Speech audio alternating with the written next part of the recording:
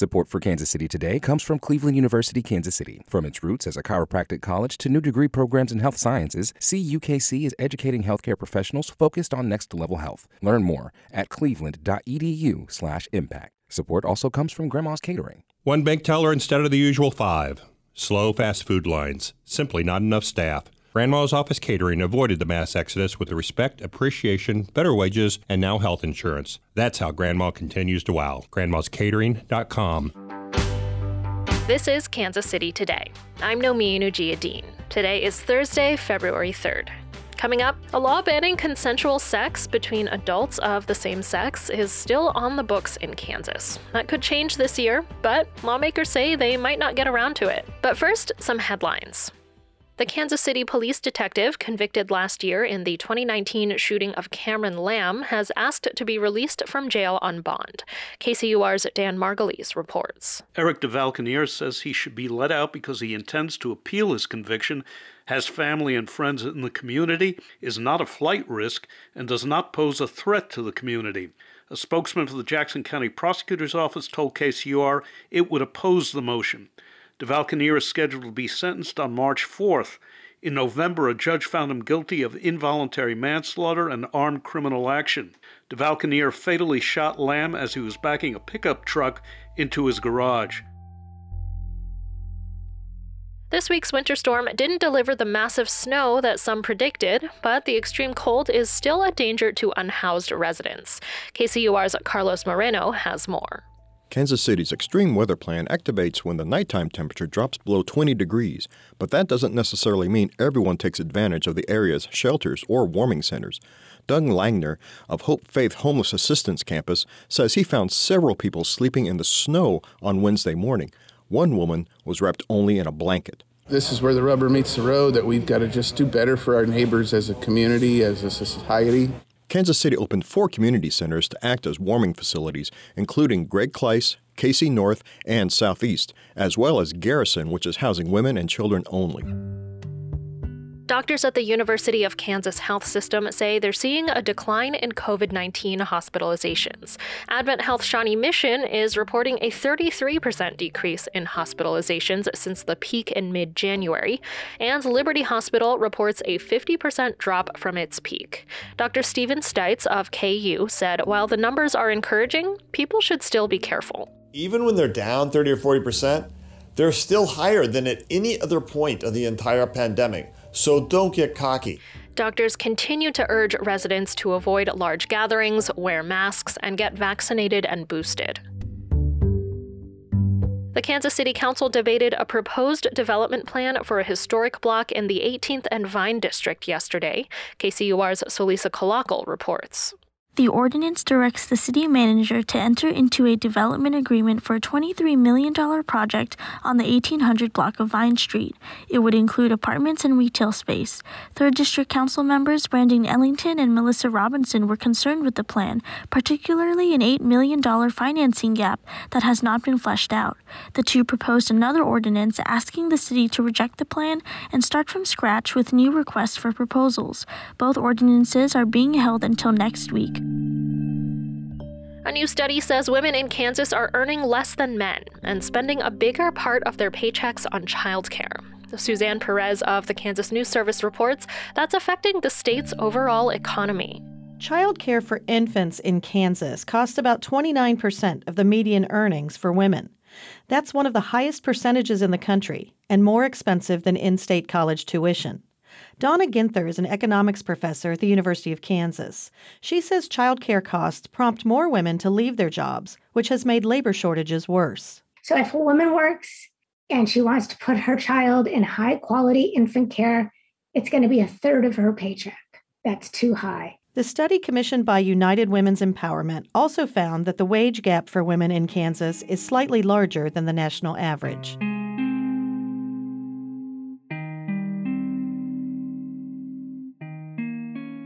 Kansas City tap dancer, teacher, and choreographer Billy Mahoney died on Monday at the age of 94. KCUR's Laura Spencer reports. Mahoney started her career as a teenager, performing at conventions and fairs with a notable 6-minute tap routine while twirling 2 batons. After earning a degree from UMKC, she moved to New York City, where she helped transform tap dance into modern jazz dance. Dancer Christine Colby Jakes called her a trailblazer, including her work with the Billy Mahoney Dance Troupe in Kansas City, with dancers ages 50 and up. I think she realized how much dancers, performers still have to offer, even at an older age when people think that they should be off the scene. A celebration of life is scheduled in mid-March at the Kansas City Ballet. It turns out having sex with someone of the same sex is still illegal in Kansas. The law hasn't been enforced in years, but it's still on the books, even though some have criticized it for being offensive and outdated. One Kansas lawmaker has introduced a bill that would get rid of the so-called sodomy law, but after a year, it has yet to get a committee hearing, one of the first steps in the legislative process.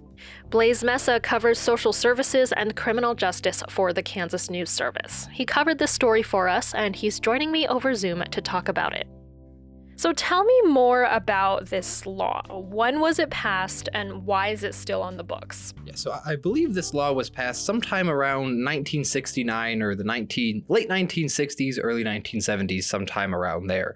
These criminal sodomy laws were introduced to kind of police LGBTQ relations, which obviously makes a lot of sense because this law specifically makes it a crime for LGBTQ people to have intercourse, even consensual intercourse. This is essentially saying you cannot do it at all in Kansas. So is this law ever enforced? Enforce is kind of, I guess, the key word there, because Lawrence v. Texas was a Supreme Court decision in 2003 that said you cannot make laws that specifically target LGBTQ people. This law is unconstitutional. So no one is getting convicted in Kansas of same-sex relations among LGBTQ people. But I was speaking with Thomas Witt from Equality Kansas, and he had said that that's not always the case.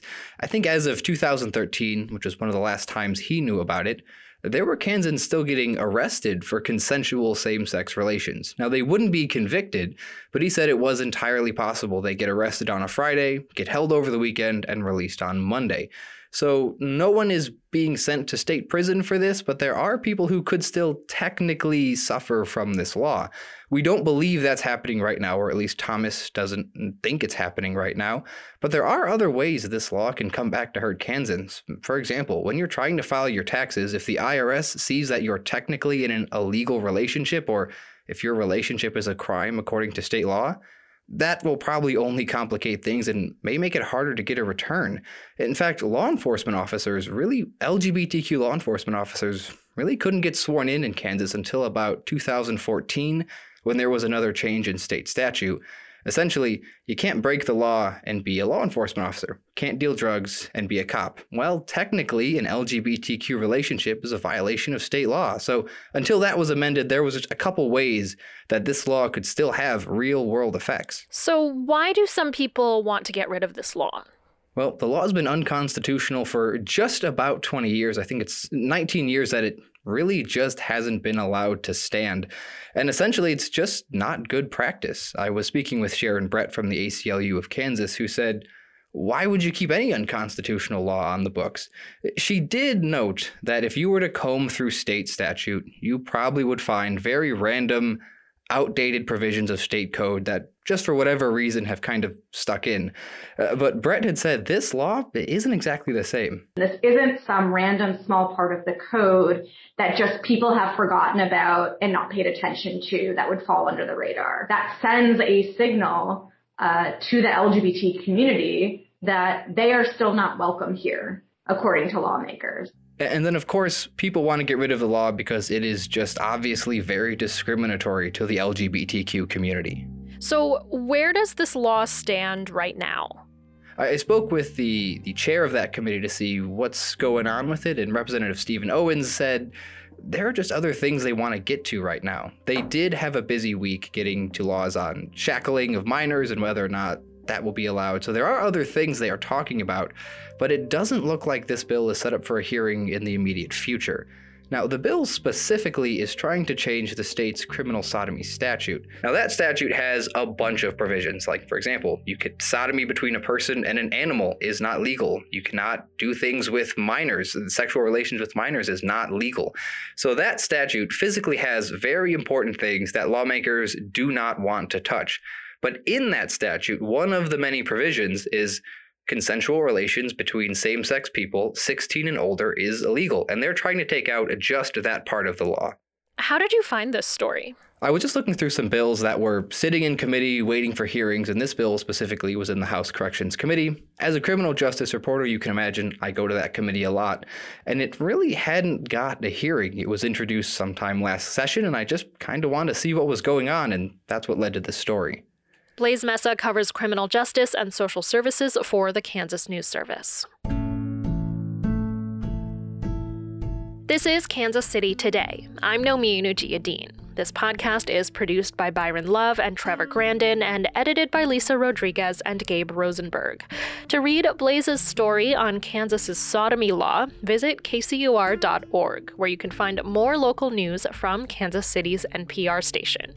If you like our show, please rate and review us on your favorite podcast app or give us a call at 816-235-8930 to leave a voicemail with your thoughts. Tomorrow, we'll hear from two Kansas City Starbucks employees who want to form a union. Thanks for listening, and I'll see you soon.